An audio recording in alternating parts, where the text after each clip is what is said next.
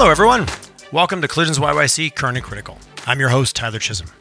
Thank you for joining me today for another good old-fashioned chat. Today's show is brought to you in partnership with SAIT Corporate Training. A huge thank you to Craig Hess and his team for their ongoing support of the Collisions YYC podcast. 40% of people globally are considering leaving their employer before the end of the year, according to a 2021 survey conducted by Microsoft. Whether you're a senior leader, a manager, or an individual contributor, hearing that stat for the first time, it's going to get your attention. For me, aside from freaking me out a little bit, the first question I had to ask myself is why? Well, let's be honest. It's been 18 months of the pandemic, and many of us are left unfulfilled and looking for change. It's maybe tied to lack of perceived advancement in your careers over the past year, or by organizations being in survival mode versus growth mode, or simply being, quote unquote, locked in our houses for the last 18 months. We're looking for something different, and more importantly, we're looking for change. No matter what the reason, I think we're about to turn the corner to what is going to be the greatest economic opportunity of the past century. Are we ready? Since its founding in our province over 100 years ago, SAIT has been at the leading edge of what our citizens and companies need to be competitive locally and on the global stage. To find out more what they can do for you as an individual or as an organization, check them out at sait.ca/corporate training. Or better yet, open up your email and contact Craig Hess directly, craig.hess, H-E-S-S, at sait.ca. He'd love to chat with you and walk you through your needs and, more importantly, how they can help. Hello and a warm Collisions YYC. Welcome to Mr. Brian Slocco. How are you, Brian? I'm doing great. Thank you. Thanks for jumping on the call. And again, Calgary conspires. It often does. And one thing leads to another. Next thing, you and I are chatting. And more importantly, you're coming on this little special series we are around venture cap, raising money, investing in Western Canada, I think. And from your and I's conversation, a big black box for a lot of people and a lot of misnomers. So yes. You are always looking for a title, managing partner, co-founder at Metiquity Ventures. So let's start with a quick little elevator speech. Tell us about Metiquity and we'll dive in from there. Sure. Yeah. And thanks for having me again. So Metiquity is a relatively new fund that we launched about a year ago. And essentially we exist to help unlock growth potential for those really early stage pre-revenue and early revenue companies here in Alberta that, they're on the cusp of growth and have some great potential, but they're having a really, really, really hard time finding the true early stage risk capital that they need to launch them on their growth. So that's our main focus. And I'd say at the same time, we're focused on the investor side as well, at helping them unlock the growth potential that they need to discover in this asset class for their own portfolios. And so there's some growth and education on the investor side too that's important for us. So curious, you guys you've only been around for 2-3 years. Just, not to get too far into the history, but a little bit of your background. Are you entrepreneur who's had a successful exit and now you're kind of giving back or getting back involved? Or have you always been on the investment, like playing in this side and then just saw kind of this need? I know there's guys like you come in many different shapes and sizes, I found. Yeah, absolutely. I'm a little bit of both. I'm a career investment guy. I've been in the investment industry in different ways, from investment banking and equity investing and lending to pure advisory work. And that's most of my background. And so my co-founder of Metiquity is also a strong investment background, but he was recently a co-founder of a local company called Adabotics and moved on from that personally. And so he had some great success with that. So combine the two of us, and we started putting our heads together on this fund probably 5 years ago, to be honest, and just waited for the time to be right, for the market to be right. So I think between the two of us, we've got a pretty good combination of investment expertise and hands-on, operational technology expertise as well that I think is well received by the companies we've invested in so far and the ones that we're talking to. No, and I've had some startups on the show, and they said, hey, it's not just the funds that we need. We also need guidance. We need mentorship. We need support. We need access to networks. We need, doors to be open. And, kind of goes back to that adage of nothing much happens in life without a relationship somewhere along the way, and being able to support that. So you made a comment that I want to explore a little bit. You made the comment around kind of started this 5 years ago and waiting for the market to be ready or for the timing to be right, which I appreciate that. Can you unpack when you say that? Like, what were some of the markers and what's changed from 5 years ago to now to make the last couple of years, quote unquote, the right timing for what you guys are doing? Yeah, sure. So, and I'm speaking from an investment perspective. I think the Calgary ecosystems had a lot of energy and a lot of momentum over the past 5 years. Certainly a lot more today from accelerators and advisors and different programs and sources of government funding. There's a lot there. But 5 years ago, we saw a problem that we still see today, which is the main reason that we started this fund, which is, again, I would call it the pre-seed funding gap. So a little bit of industry lingo there, but pre-seed for us refers to the stage of growth in a company where you're pre-revenue. So revenue is zero, but you've got a minimum viable product or a good product prototype, but you've got customers who are wanting to try it, but you need some money to get it in their hands. That's the pre-revenue. Or early revenue is, I would suggest, a company that's got most often less than $250,000 a year in revenue. So some different types of traction. They're not really on their way yet, but they've started to explore that product market fit and started to narrow where they do fit in the market a little bit. And so 5 years ago, from an investment perspective, I think there were still some great things happening in the ecosystem, but in that very early stage, that pre-seed stage, there was very, very little supply of capital for those founders who are out on the street trying to raise money. There's not one street or one building full of people you can go knock on their doors. It's a very fragmented market, and Calgary's ecosystem, Alberta's ecosystem in general, is just it's not as evolved. It's not as old and grown up as other ecosystems in North America, and so that gap is huge for us. And 5 years ago, it was still there, but when we went out and tested the concept with the investment community and sat down with some financial people, every meeting turned into an hour-long conversation about what is Alberta's technology ecosystem, and most people weren't even aware that we had one. And so that it's not a viable path for us to go down and raise capital at that point in time, because I think the awareness just wasn't great enough of the ecosystem in general. And so fast forward to last year and today, and the awareness is much greater among the investment community. People are looking for ways to get involved and ways to invest in the ecosystem. They're just not quite sure how to do that yet. And when I use the word they, I'm talking about high net worth individual investors or family offices who have a lot of capital sitting on the sidelines and can really help move the needle, but they're just unsure, much more willing today and willing to become active. And so that's why I think the time's been right for us to be on the path that we're on. I've often heard that, we don't have a lack of funds in Alberta. Sometimes we just have a lack of, I want to say lack of education, but that's maybe not, well, it makes it sound like this is an uneducated group. That's not true. It's a lack of comfort investing in this new sector. Yes, we're used to investing in, we're going to drill some holes and maybe it works out. And, we're very comfortable with that. And that arguably is a high yield, but also a high risk activity.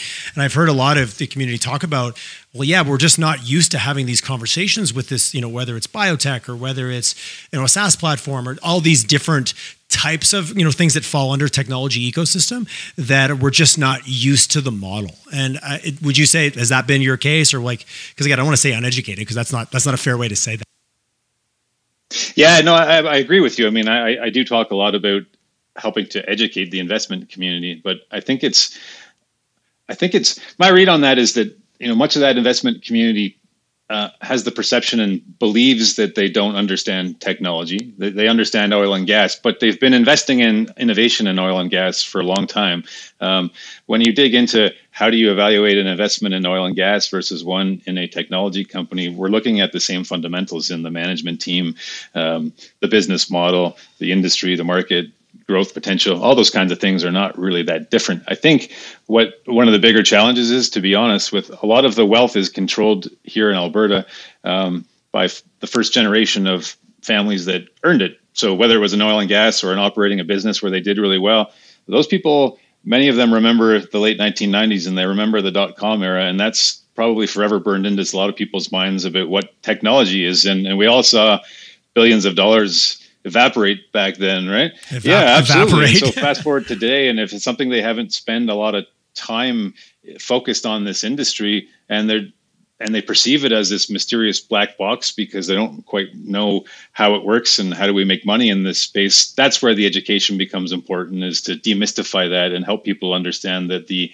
technology investment ecosystem has evolved a lot over the last 20 years. The risk return profile has changed a ton, and we can talk more about that, but it's not what it used to be at all. And I think the path and the timeline to success or failure is much shorter, and the capital needs are a lot lower as well.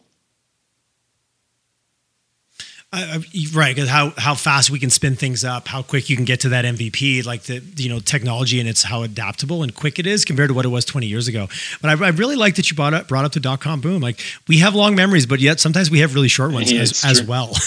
In terms of, and I've heard some stories in Calgary about a few tech startups that were around at that time, where a lot of family offices that were traditionally oil and gas related got involved and lost a lot of money. And they said, don't underestimate that was a well-earned lesson that closed a whole bunch of doors for a long time. I appreciate that you brought that up. There's always legacy in history that you don't always see at first when you pass over. Yeah, absolutely. And I think it raises an important point that goes back to some of the fundamentals of investing and building a proper portfolio for yourself as an investor, and even taking a portfolio approach to investing in venture capital as an asset class. So, most family offices around the world, if you look at recent data, they are allocating about 10% of their overall portfolio to the venture capital asset class. And then if you dive into their 10% allocation, what does that look like? Well, 50 to 75% of that amount that's allocated to venture capital actually is invested in funds. And most of those families are invested in 6 to 8 different funds, and maybe like 5 to 8 individual companies on their own. The point being, they know they don't have the expertise. They know they need to rely on full-time help of professional investment managers that invest in the space. And so that's where a lot of their money goes. They go, they learn, they get educated, they do a little bit of investing on their own, but a lot of it is alongside a professional investor, which circle that back, and it brings up an important point of accessibility. How do you invest in this asset class to learn about it if your only options are really large $500 million venture capital funds that you've got to have a $5 million or a $1 million minimum investment in to be able to participate in? Well, that's not the way a lot of people are going to be comfortable starting their investing in this space, right? Well, I think that just contributed to the sense of elitism, the sense of closed door, the sense of the 1%, or, whatever, criteria you want to put around it. Where what I'm hearing you talk a lot about is, how do we fund, to speak of the two sides of this equation, we've got these early stage pre-revenue companies that arguably there's more of them versus some of the, even Attabotics. That's a really big Calgary story that people hear about. But there's probably 20 other cool startups that Attabotics was X amount of years ago that no one's heard about or has funded. But to be able to democratize investing and give people more access. I'm hearing that as well as an interesting kind of, feels we're headed that way with a younger investor group that's more comfortable investing online, more savvy. I think there's maybe some problems there depending who you talk to, and it kind of starts to look a lot like gambling sometimes. But that's another podcast. Maybe we'll park that for another day. But to think about the investing in your neighbor concept, which I've had a few guests mention, and giving access and a framework to do that it's not just, feeling like you're just 100% taking a risk, that there actually is a framework to do that. That feels like an interesting way to kind of open up this whole world in the next 5 absolutely. to 10 years. And so, again, I speak often about the family offices. Again, use that term loosely. It might just be, a father or a daughter who are, sharing an office and investing money together that the family's earned, or it might be some large, more formalized group that has a staff in it. But the point being that many of those types of people, again, they grew up operating businesses. They had some success. They know what it's like. They exit a company. I spoke to a potential investor yesterday in our fund, and he had a recent exit of a software business, and automatically he wants to give back into the ecosystem and find a way to invest capital to support the next generation of companies that are going to grow up and be the future success stories. Because again, they know what it's like. They've been there. I think they want to build a better future for themselves, for their kids, for their grandkids, and build a better community. And that's important. And I think there's a good focus there today. But when you also look at this early stage ecosystem that we're talking about. And again, I apologize. I try not to use the word early stage because people use the word early stage and it talks about, a company raises $5 million and it's an early stage company. I'm talking very purely, really early, pre-revenue, early revenue, pre-seed. When you look around the world at how those ecosystems come together, it is traditionally those high net worth investors, those successful families that have generated some wealth that do invest locally. It is very much a local ecosystem at that stage because you need to build networks. Like you said, you need to build different things in your business that at those early stages, you're going to rely on your local ecosystem to get you into a potential customer for a proof of concept trial, or to get you to whatever it is you need it locally. And traditionally that capital comes first locally. And perhaps, then as the ecosystem grows, it starts to come from other sources, but those local sources of capital and mobilizing that capital and making it accessible and democratizing the asset class to make it accessible to people. I think those are critical things for sure. Well, it kind of falls in line with everything we're seeing from, eat local to buy local to farm to fork. Like I always look at what are the bigger cultural trends that are happening in other unrelated sectors. You're like, well, if people are getting more comfortable there and kind of buying with their wallets, if you will, then investing stands to follow a similar path. People want to be we all want to be more connected, and whether it's a sense of purpose, just living in a community itself can create a sense of purpose when you know the business down the street and you want them to succeed. So thinking about this, it almost feels like there's no choice but it to be a local ecosystem, because I've talked to some other individuals that deal with larger raises, and they're like, yeah, you know what? Still, a lot of our money's coming from south of the border. Not a lot of it's coming from here. But when you're trying to raise $500,000, the odds of going down to Boston and raising $750,000 for your early stage probably doesn't make any sense if you're not a local company. So it almost requires that if we don't have that here, those companies are literally left with very few options. Yeah, I really believe so. And I think maybe if we unpack that one a little bit, I can just talk about why we're in this predicament a little bit more. And so the traditional venture capital ecosystems evolved a lot over the last 10 years, and the US is probably 5 to 10 years ahead of us in these trends. But essentially what's happened is that 10 years ago, you'd have a traditional venture capital fund that would invest maybe $5 million in a really early stage company like we're talking about. And back at that point in time, it still cost a lot to get a company started and get early customers and build a team. It wasn't uncommon to need $3, $4, $5 million to get to those early milestones. Fast forward to today, and what's happened is that there's so much private capital on the market that's all looking for higher returns, institutional capital and family office capital. There's so much demand for the venture capital asset class, and so what's happened is funds that used to be $100 million, they're now $250, $500 million funds, $1 billion funds. As a fund grows to that size, it's no longer economical from a business perspective. You just can't operate investing $500,000 at a time. You can't. You need to invest 10 million, 20 million at a time, depending on the size of your fund. And so as those funds have gotten bigger, the average size of the investment that they want to make has gotten much bigger. So if you look at Alberta as an example, we're seeing it in the data here. The average investment size in Alberta in the first quarter of this year reached $11.5 million. And again, there's a lot of $50, $60, $70 million investments happening that lead to that average. So on the headlines, it sounds great. We've got hundreds of millions of dollars, record amounts of capital flowing into Alberta.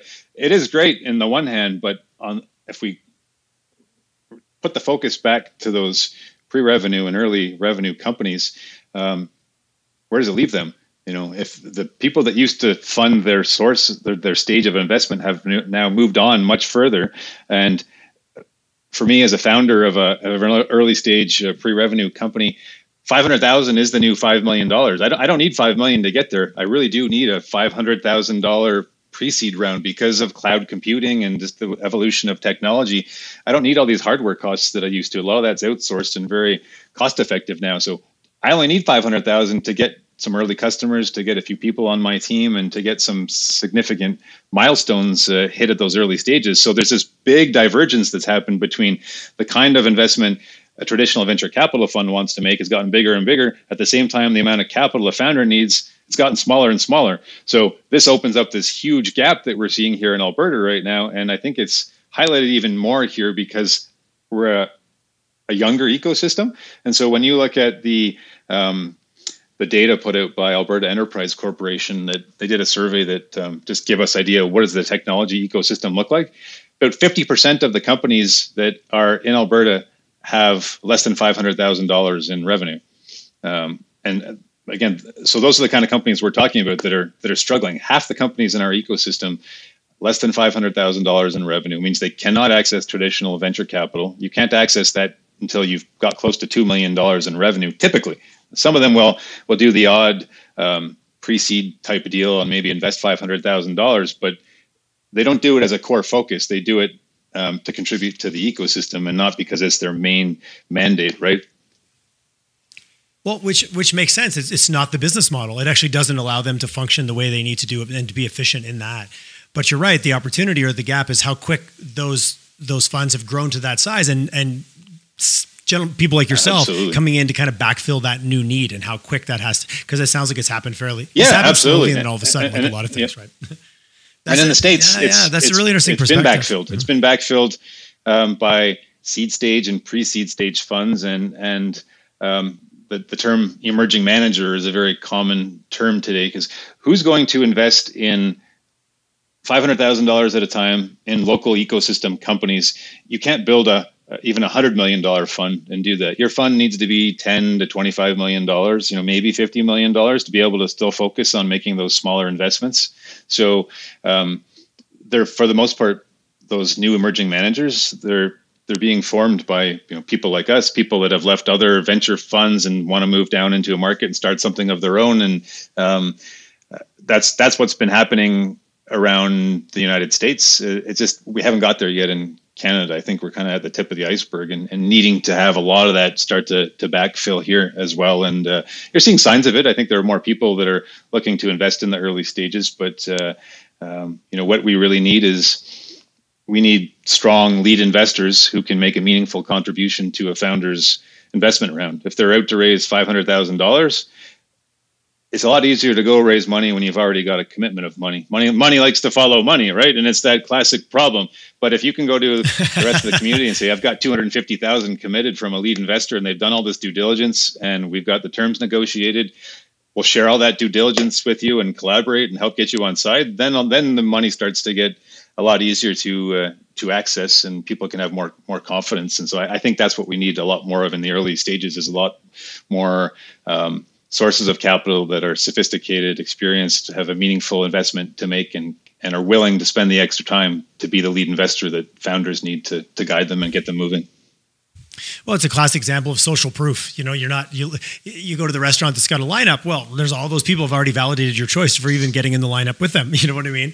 Yeah. So for you guys, do you see that as part of your mandate, is also knowing that and being okay and being meticulous enough with your research that you're comfortable being the first in, like the first boots on the ground, if you will? Okay. Yeah, absolutely. And that's an important part of our strategy. I would rather be the lead investor and be there so that, I get to know the founders really well, develop a relationship with them, understand potential risks in the business and how we mitigate those through deal structure.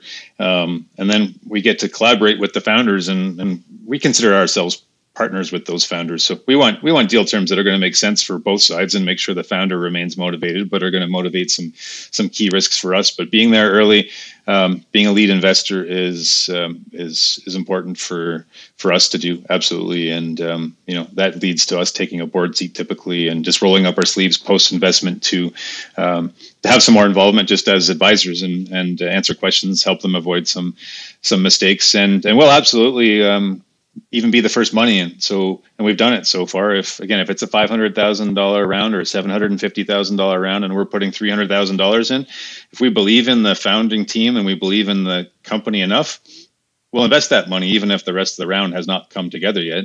And why not? Because we know they just need some momentum and they need some signals to send to the market that are going to help them, right? And so if we can be that signal, and we've seen it in each of the investments that we've made so far, we've gone in early. We've seen other angel or high net worth individual investors follow afterwards and put significant capital in as well. Which makes sense. You're basically saying it's safe. Come and join us at its most basic level. Yeah.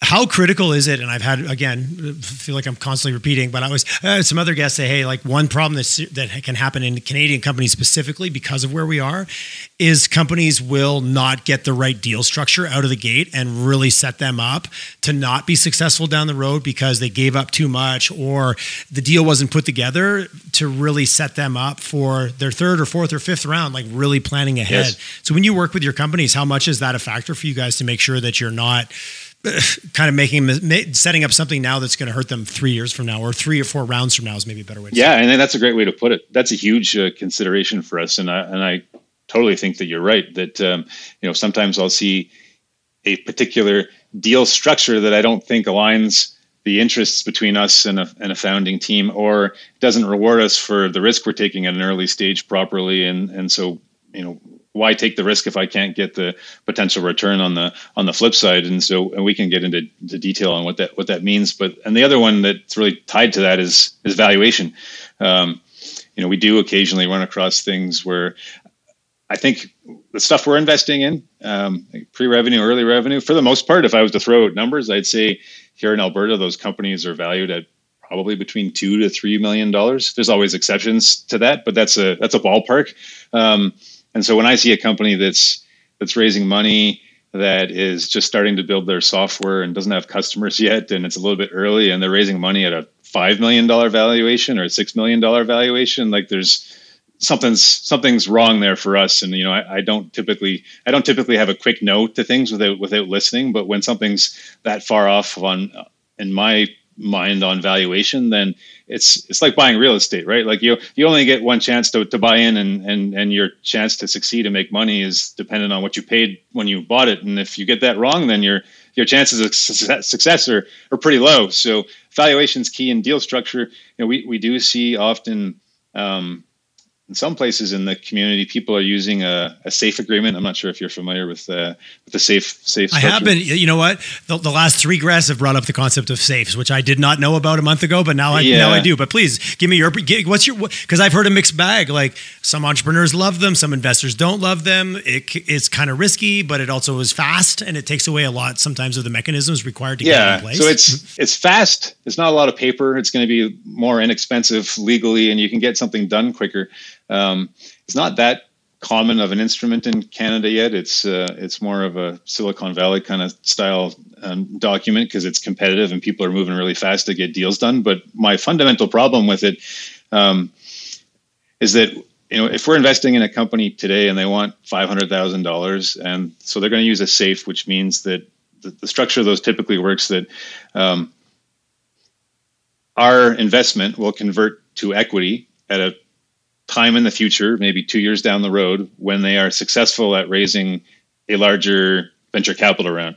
And so based often on a higher valuation at that point. Yeah. So we're not establishing really a valuation in the SAFE agreement today. What they're saying is in 2 years, if I raise money at a $10 million valuation, I'm going to convert your dollars that are going in today to equity at a 20% discount to whatever that valuation is that's established in the future. And often there's also a ceiling put on, no more than $7 million valuation, for example.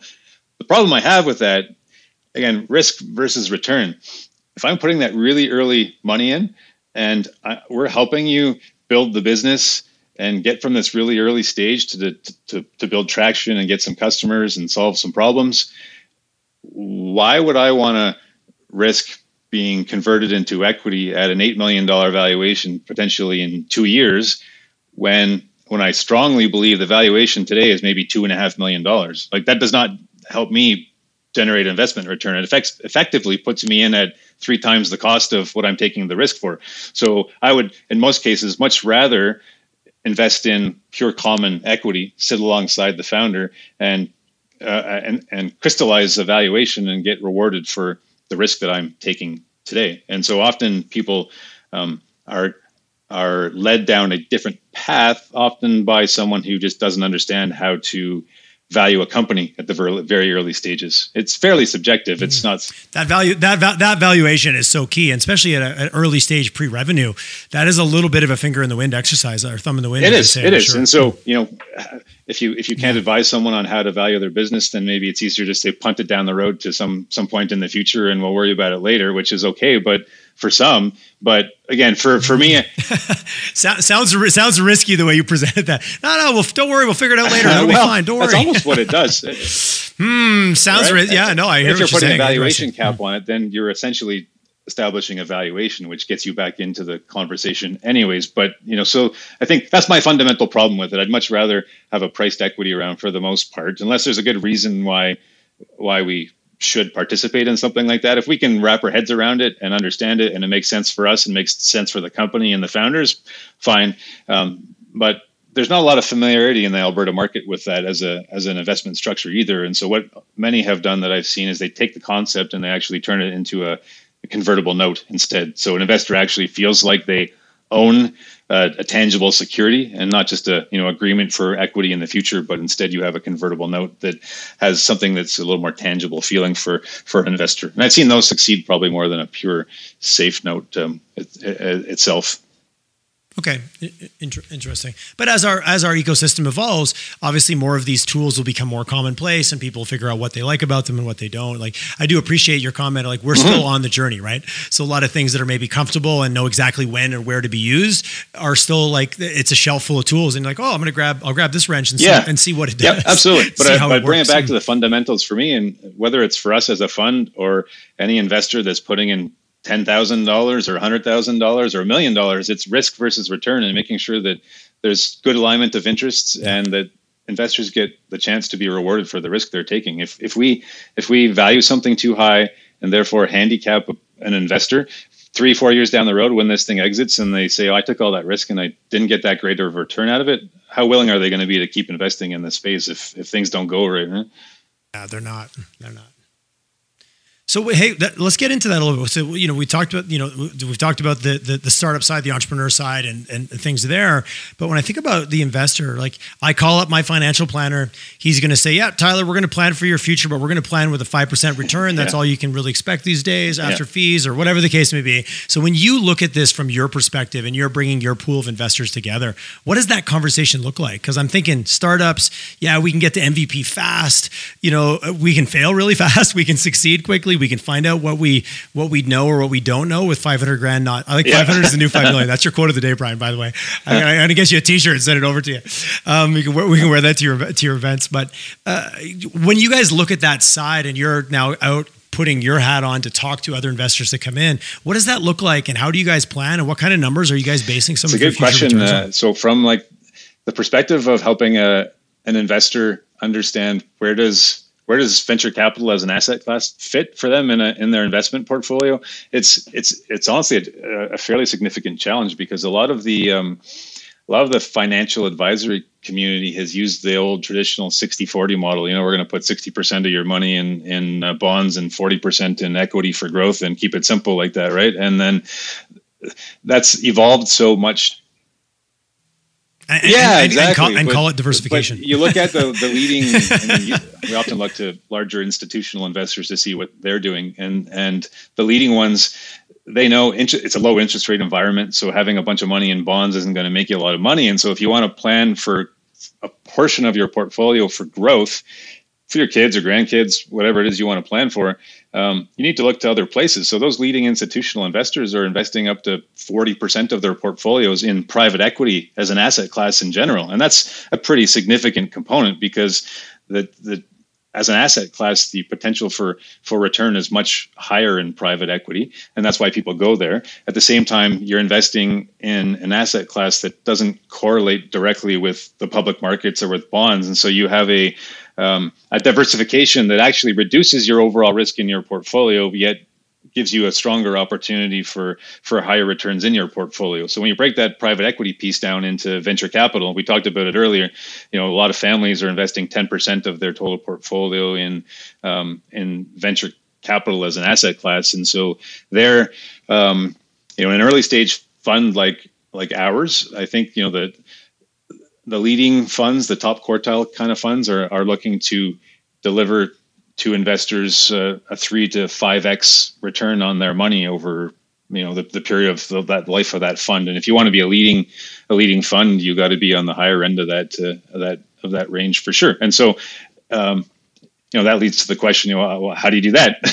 and that's that is the magic, isn't it? Right. It there, is, right? but that's part of the mystery, because what is not probably common knowledge for a lot of general investors is that, like, investing in this space, the 80-20 rule applies very much. The industry talks about it, uses the term power law, which is basically 80-20 rule. So you're going to have 60 to 70% of the returns in your portfolio typically come from 10 to 20% of the money that you invest. And so really we're looking at opportunities that can have great growth potential, and we can get a 10x on some of those companies we invest in, but some of them we want to get a 50x and 75x. And again, that doesn't happen very often. That might happen 1 or 2 times out of 25 to 30 companies that are in the portfolio. But that 1 or 2 companies, if we can generate that kind of return, can put us well on our path to generating that 3 to 5x. And so when you look at the data coming out of the US, is there ever a top quartile performing fund that doesn't have at least one investment that returns the entire fund? So a $25 million fund, we invest $500,000 into a company. We're hoping to find one company where our $500,000 investment turns into $25 million. And that's how top funds are performing in this space. And what that means is that there's still 30% of your companies that you invest in, they just don't work out, and they end up going to zero. And maybe another 30% of them you might get 1 to 2x on your money. And you've got, again, that 10% that hopefully turn into a 10 to 50x, and some others that lie somewhere in between there. But that's really the formula. And again, we're not looking at being invested at an early stage. If we're in there at a $2.5 million valuation, we can do that by exiting, and at a $50 million valuation, $100 million valuation. We want one of those really big fund returning kind of investments. We can get it if a company exits at $500 million. It's a nice thing about investing at a much earlier stage versus traditional venture capital. They're investing at a company that could be worth tens of millions of dollars or $100 million. They need it to turn into a multi-billion-dollar company to have the potential to make sense. Just for it to and you look at the average exit value of a company in the States, it's I think it's $250 million over time, and in Canada it's in that $50 to $100 million range. I don't know the exact number, but the average exits are not traditionally huge. Okay, so almost less than half has been Canada compared traditionally to in the past. We're traditionally, we're 2 different markets, but no, it's just an interesting perspective, because a lot of the headlines and sometimes a lot of the things you read are American-based stories or sound bites that we pick up, and it's really interesting. And I think I really appreciate hearing the psychology that's also required, because again, you can't have a conversation about investing in money without talking about how messy we are as humans. But to think about that, you really need that 1 or 2 companies might carry the return for your whole portfolio of your venture cap kind of allocation, knowing, but the other like half a dozen might just go to zero. Like, it's a different mindset than, if I invest broadly in the TSX, I'm going to write it up, I'm going to write it down, but statistically over time, it'll work out. Wherein what you're talking about here, no, statistically over time, that company, like it might go lower than zero, actually. You know what I mean? Like you're living in make or break territory versus a more broad based, let's just pick the stock market and spray your investments across a variety of different sectors, verticals. We've all seen the chart. It works out over time, is what we've certainly been taught to believe at this point. And the last kind of couple cycles of downturns have all proven that it was true. Absolutely. It all came back. Psychology and it of did. Being able to come to terms and accept the fact that, if I invest in a fund and it's got 25 companies, maybe a third of those are going to go to zero. That's pretty different for people to wrap their heads around. But that is the way that the sector has traditionally generated returns. Now, again, I think you can choose an investment strategy in a fund, or if you're investing on your own, you choose an investment strategy that you believe can make a difference to those averages. So, example for us, there's a reason why we get on the phone with our founders every 2 weeks. There's a reason we spend a lot of hours in a very in-depth due diligence process up front. And there's a reason we're on the board of directors. And that's because we can help them avoid mistakes. We can accelerate the path. And if that means we can turn a 1 to 2x into a 5x, and we can turn a 0 into a 1 or a 2, then all of a sudden we start to do better in our portfolio, and we can mitigate risk by actively being involved in the companies and do better for our investors to make sure that the returns are there at the end of the life of the fund, right? And so that's our belief. We're active in that sense, and we want to do as much as we can to manage that risk and to propel those companies forward. And it's a strategy we believe in. You'll find other strategies where people are very hands off and might invest in 100 companies instead and just play the law of averages and hope that things work out. But we think to drive the kind of returns we need to drive to be a top performing fund, that we need to do everything we can to help those companies and be somewhat active, and as they need our help to get them there. Well, I'd also would think, as we've talked, it's a young ecosystem. There's lots of opportunity, but there's also lots of guidance and support needed. So to me, again, just giving my personal opinion for what it's worth, having individuals like yourself that are willing to invest and kind of get in the trenches, I also think that's what we need specifically in Western Canada to drive this thing forward. Like, we don't need kind of absentee or uninvolved money. We need money that brings expertise and know-how and understanding to where you've got a young ecosystem, you've got a lot of learning to take place. And Absolutely. I think that, and Calgary, Western Canada, we're great at coming together. I do believe that's one of our superpowers here. Yep. So I really like what you guys are doing. And as someone who's run companies and sat on advisory boards and it's a team sport. Absolutely. Like there's no one, like it's, there's the face or the person that maybe kind of shows up as the leader, but man, there's a team of people figuring stuff out, solving problems, getting stressed out. Like that's particularly at that early stage. Again, if you're pre-revenue, early revenue, like you've got so much going on. Even if you're a team of 3 founders, like you're not going to figure it out all on your own, right? You know that you need help, you need money, but you want the help as much as you want the money to help guide you on a certain path, and that's critical in the early stage, I think. And so, if that kind of circles back for me to one of the challenges of mobilizing capital at this early stage is that. When you watch some of the pitch events or investment summits that go on and you see companies present, there's a lot of great companies out there. They're not necessarily all ready to be receiving investment from investors. They don't present a really great polished story. And that's just the nature of a young company, right? Like it's going to take them some time and they're going to go pitch it 100 times and they're going to figure it out. But it can give people the wrong impression if you're looking for certain things and you're experienced at a later stage and that's your lens. You're not going to see the things you're looking for if you're looking at an earlier stage company. So you really need to have a little more patience and have a different lens you're looking through and understand that things aren't going to be perfect and see through the weeds, spend a little bit more time to really get to know the founders and the team to understand what's there. Because a lot of times I think it's a great way that we find really good investment opportunities. There's just things that are overlooked. There are people and there are companies that are constantly overlooked here in Alberta because a lot of the investment community's lens is focused on looking for revenue at a little bit later stage, because revenue gives you a little bit more of a signal, right? It gives you a little more comfort that, this company must be on the right path. It's got some revenue. Well, if you understand how to evaluate a company when it doesn't have revenue and what to look for, we can still mitigate a lot of risk that's there in a company by helping them. And when we invest in a whole portfolio, we mitigate some of that individual company risk. But our lens needs to be different, and we need to have more of the investment community understanding what that means to look at through the lens of evaluating an earlier stage company that doesn't have $500,000 or $1 million in revenue. We're just looking at different things. Sifting through trying to find the gold is different than seeing it lying there and then just go start digging. Absolutely. Yeah, there you go. And so then if you want to generate great returns for investors, and you can be the one that finds the things that other people aren't able to see, that's why we think there's great opportunity here at this early stage in our ecosystem too, right? Like there's not a lot of competition in those early stages, so we think we can do well. Well, go where the competition isn't, right? That's the age-old strategies or buzzy terms.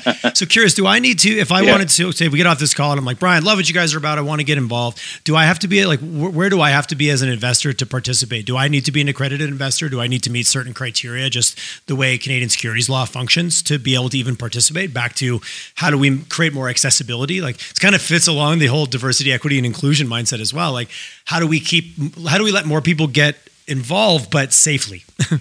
Yeah, absolutely. So like a fund like ours, they're typically all geared to accredited investors. Ours as well is, but at the same time, what does that mean? So sometimes that means people set $1 million investment minimum, and if you don't have $1 million, I don't want to.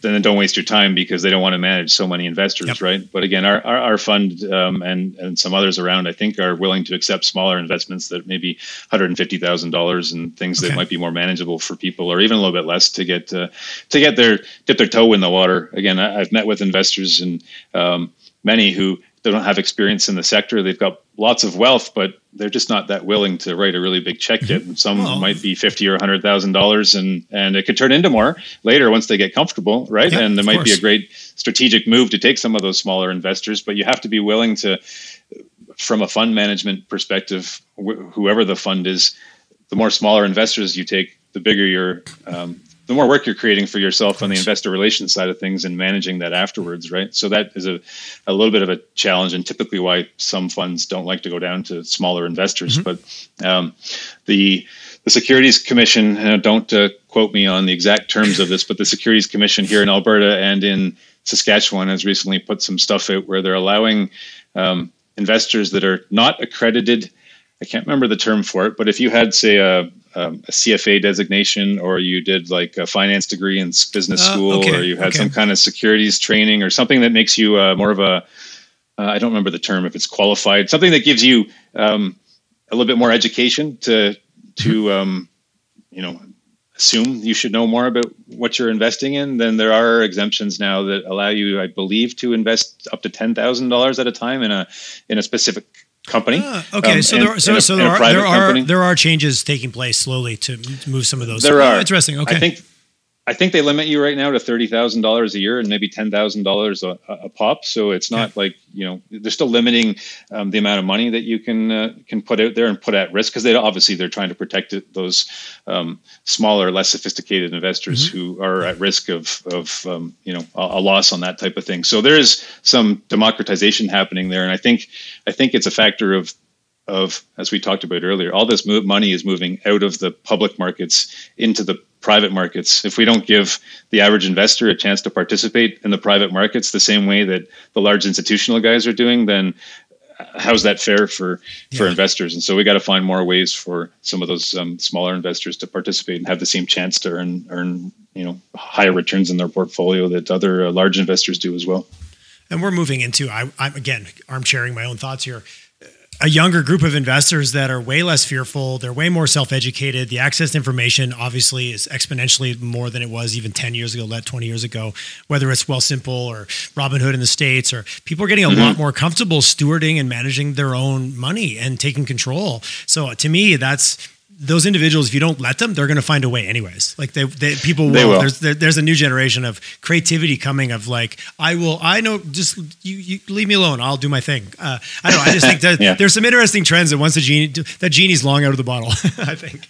Yeah, no, it's true. I think people are going to want it. They're going to find ways to do it. And, there are some sources of crowdfunding and other small ways that you can invest private capital. But I think what's important for me is to make sure that, the ecosystem needs to develop ways that protect those investors and protects their money. It doesn't matter how many zeros are in your wealth. If you're investing 10,000 or 10 million, you should have the right to the same kind of information and protection as an investor that the large investors do. And so we just need to make sure that those kind of people don't get taken advantage of and don't get exposed to unnecessary risk in the process. And so I think that's what the securities regulations are making steps towards solving those challenges. And it doesn't go far enough probably yet. I mean, there's add $10,000 up a time across millions of people in this province, and that's a lot of money, right? So I hear you. And it's good. I know we've been talking a lot about the opportunity and the potential upsides, but there is downsides and there is risk, and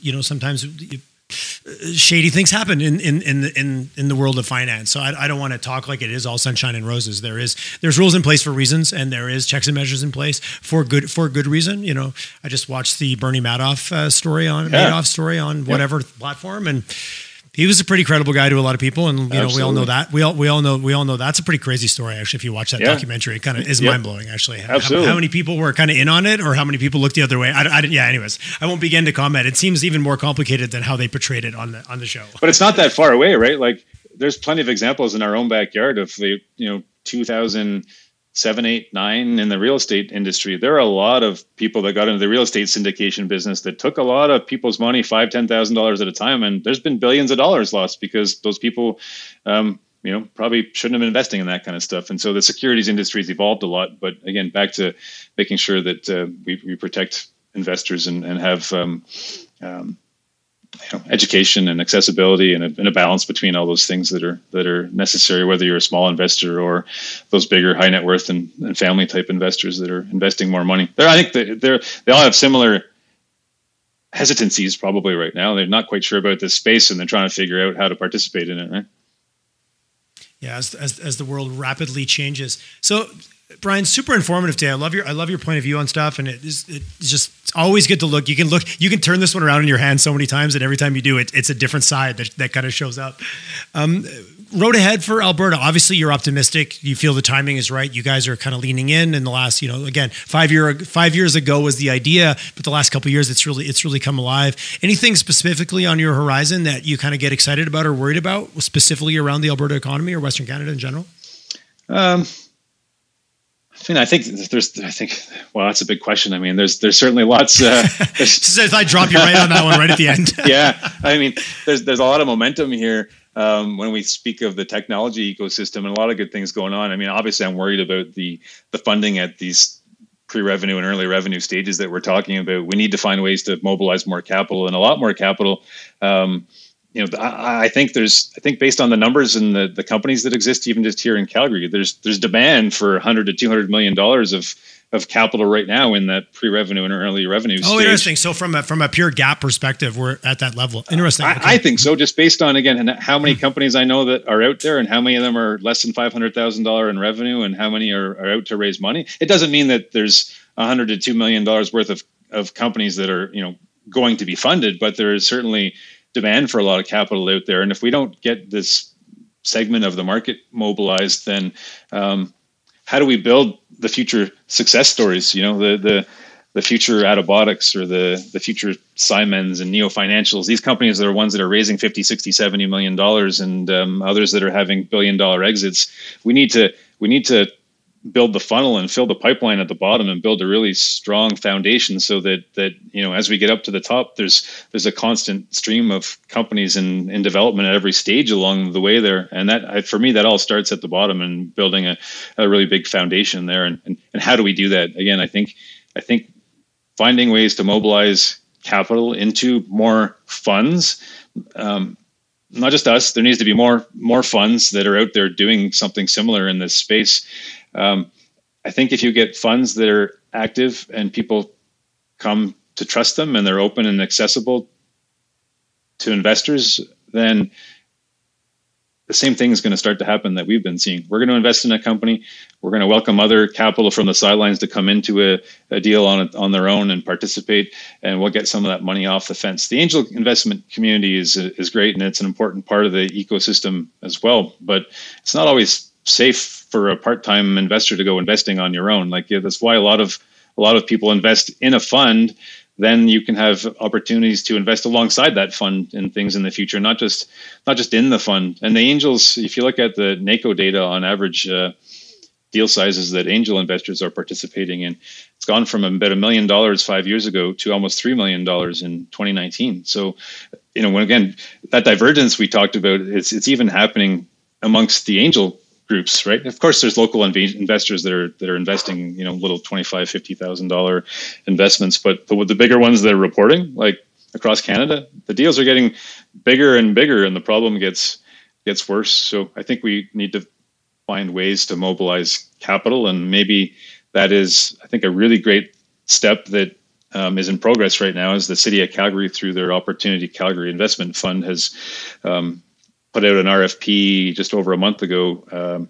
They want to allocate, I believe, $7.5 million to a fund manager who's going to invest in these earlier stage companies here in our own backyard. And so that process is ongoing, and we'll see where that lands. But it's a great start. Alberta Enterprise Corporation is a provincial body that has invested money in a lot of traditional venture capital funds as well. And they have people here in the province, and they do a little bit of investing here, but we haven't built enough of that foundation that hasn't bubbled up for them to have a really, really healthy selection of companies that have $2 million in revenue that are ready for their investment yet, right? So can we get Alberta Enterprise Corporation to get more comfortable investing in emerging managers and more smaller, newer managers that don't have as big of a track record to help democratize the asset class and get people focused on that really early stage? It needs to happen through smaller investors, smaller funds that are built to focus on an earlier stage of investing. And we need to get past the old models and think that you got to be a big, successful fund, that you got to be a big, lifelong venture capital investor to be able to do this. It's not, I don't think it's rocket science. I think we're evaluating business fundamentals like we would be, whether it was a manufacturing business, an oil and gas business. We're just breaking it down to its basics and fundamentals and simplifying that. And it's like I would say to any investor who comes to talk to us, like if you can't talk about your business, especially in a pitch, in a simple way that's easy for someone that's not an expert to understand it, then you've got problems. If you can't explain it to your 12 or 14-year-old child, then you can't explain it to an investor. And if we can't talk about the asset class in a similar way to our local investment community to get them to invest alongside us, then I think we have challenges. So we need to be more transparent and just simplify the way that we present this asset class to them and help them understand it and get the capital mobilized and the dollars moving into our own backyard here to build those future success stories. Oh, it's exciting to hear because I believe we are moving the right direction. Even the conversations I was having, a couple of years ago on the show compared to now, it's evolved. There's a different tone, even listening to what you guys are doing and some of the other groups in the city. So, no, I think we're on the right. I believe we're on the right path, Brian. I'm very bullish. I'm very optimistic on Calgary, but that doesn't mean there isn't still a lot of things need to happen to create this future that we all believe is absolutely is possible. I totally agree. I think we're on the right path. The money's out there, and people often say that. Well, there's a lot of money out here. Good companies, the money will find its way to them. I don't agree with that statement. I think the money's out there, but we need to help. We need to help the investors who have that wealth to understand how to see some of these companies differently and understand what's really there, so that the capital can get off the fences. These things don't happen by accident. No. For a second. Just work hard and do good and it'll all work out. Unfortunately, that's nice. It's idealistic, but it's not necessarily. There's a lot of mechanisms they put in place, but we do have a city that I think is also incredibly willing to help each other and to contribute and to give advice and to do those things to create the community, to bring those two groups together. Because you're right, it's investing, but it's also the startup. Both that you guys we all need each other. And there's a lot going on. We're definitely heading down that path, right? It's just a matter of how can we accelerate that path as much as possible to make things happen, right? Faster. Brian, hey, what's the best way if either an investor or a startup was listening or someone just wants to chat? What's the best way for people to get a hold of you to kind of get connected with you guys? Look me up on LinkedIn or even just on our website. My contact information is there, and you can find your way to me, and I'm happy to chat and answer questions and just get people thinking about this space. The more that we're thinking about it from an investment perspective and thinking about it a little bit differently, I think the better for all of us. And maybe the last thing I would say is we've talked a lot about venture capital as an asset class. I think maybe my parting thought would be to encourage us to start to talk about seed capital and pre-seed capital, not venture capital, by lumping what our fund is doing into the same terminology with venture capital. I think it adds to the confusion, because investing in an earlier seed and pre-seed stage company is a different asset class really than venture capital is. There's different risks, there's different return profiles, there's different type of due diligence. And so I think we need to start to see the pre-seed and seed stage as its own unique asset class that's different, separate from traditional venture capital. And I think that's probably going to help us get down the path of helping more people to understand this earlier stage. Well, putting things in categories, then creating the understanding of why it's different and what it is. I'm guilty myself of throwing around the word venture capital. I really appreciate what you just said. It's a great mic drop right at there. That's an Easter egg for anybody who's decided to listen to us for 56 minutes, Brian. But I think you're right. When you lump things together, it creates more confusion. But when you separate it, give it its own category, and then explain it and understand it, it creates a whole different dynamic than when you just lump it together. And this industry is so full of terms that I think get misused, and I'll hear 3 or 4 guests use the same term, but I'm like, you used it totally differently than the other person used it. So, I even feel like I'm navigating my own way through just getting up to speed on all the terminology. But you're right. If you're not educated or comfortable in something, absolutely. So maybe the last thing I leave you with is, I've written a couple things on LinkedIn, a couple papers that people can find there. If you go to our website, I've published a few pieces of my own research on our website too, just about the local ecosystem and how people generate returns in this asset class, stuff to help educate people. So there's some resources there that are a good start to look at as well if people are looking to understand more about the space.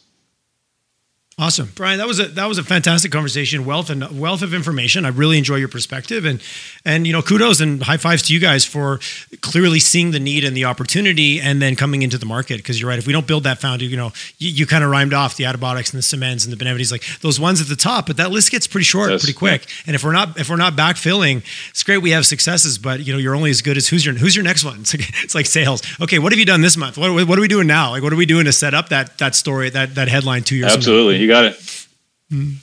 Brian, thanks so much for the chat. Good luck with what you're doing, and I look forward to a follow-up episode. And because as things are evolving, I think you and I can probably touch base every 6 months. Yeah. Kind of the where are they now conversation. Absolutely. No, it'd be great. We'll stay in touch for sure. Thanks for having me. Awesome. Thanks, Brian.